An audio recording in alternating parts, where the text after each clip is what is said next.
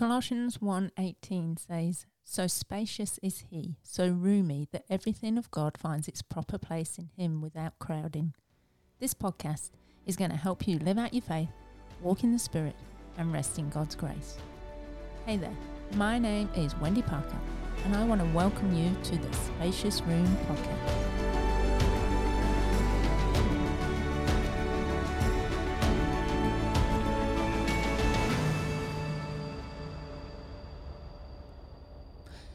Hey there, and welcome to this week's Spacious Room episode.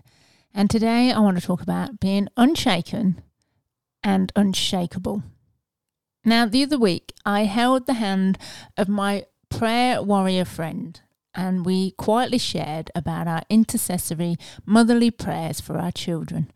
We were two women, few decades apart in age.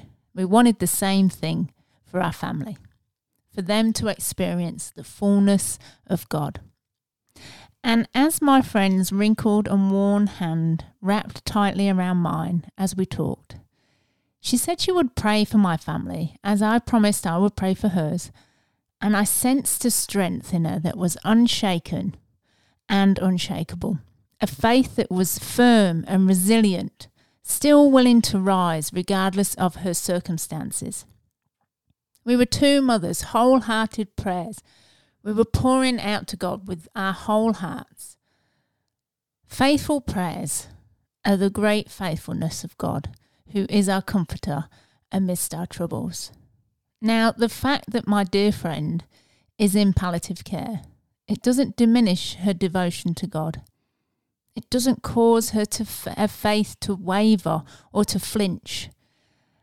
And as I visited her, she showed me a notebook, and she told me she'd been writing a song, and she says it wasn't going very well, but I said, just keep going. And as she was talking about this song, I just looked at the white bed sheets covering her, and I thought, it's like it resembles a bride waiting for her bridegroom to come and either take her to a heavenly home or bring the miracle that we're praying for complete healing.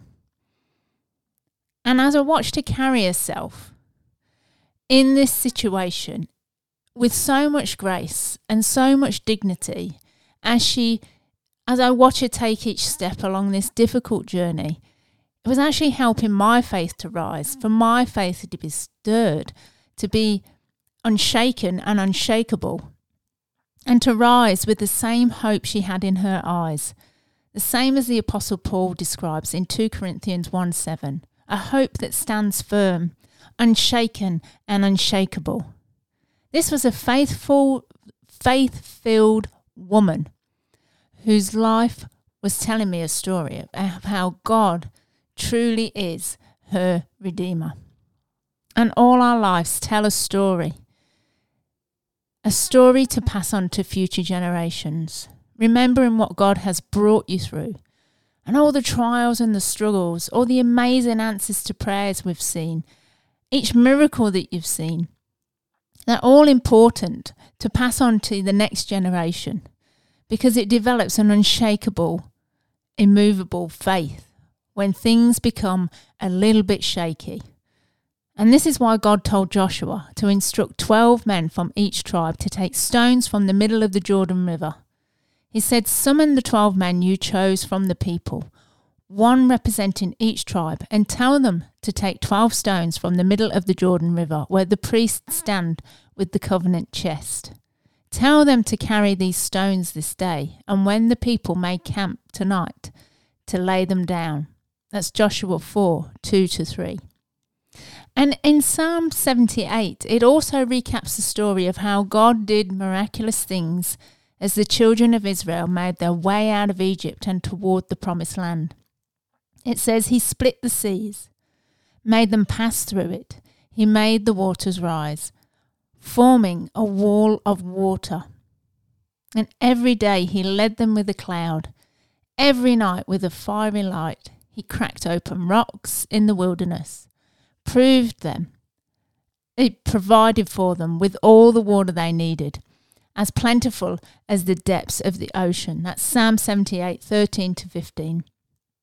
You know, I really do hope that you have some strong, resilient women surrounding you whose lives show that they're not unshaken and they're not unshakable, and that their faith keeps going regardless of circumstances.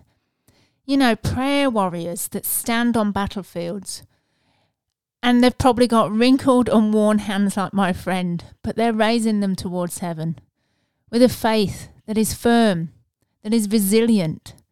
Women who intercede for the next generation are still willing to rise up in their faith and face the challenges regardless of their circumstances.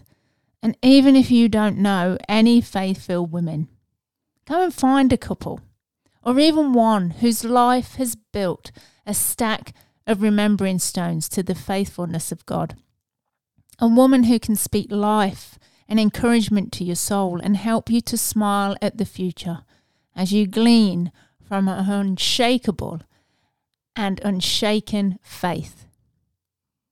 So if you know any women who have an unshaken and unshakable faith, regardless of whatever circumstance they're in, treasure them, my friend, and let them know how loved and how precious they are.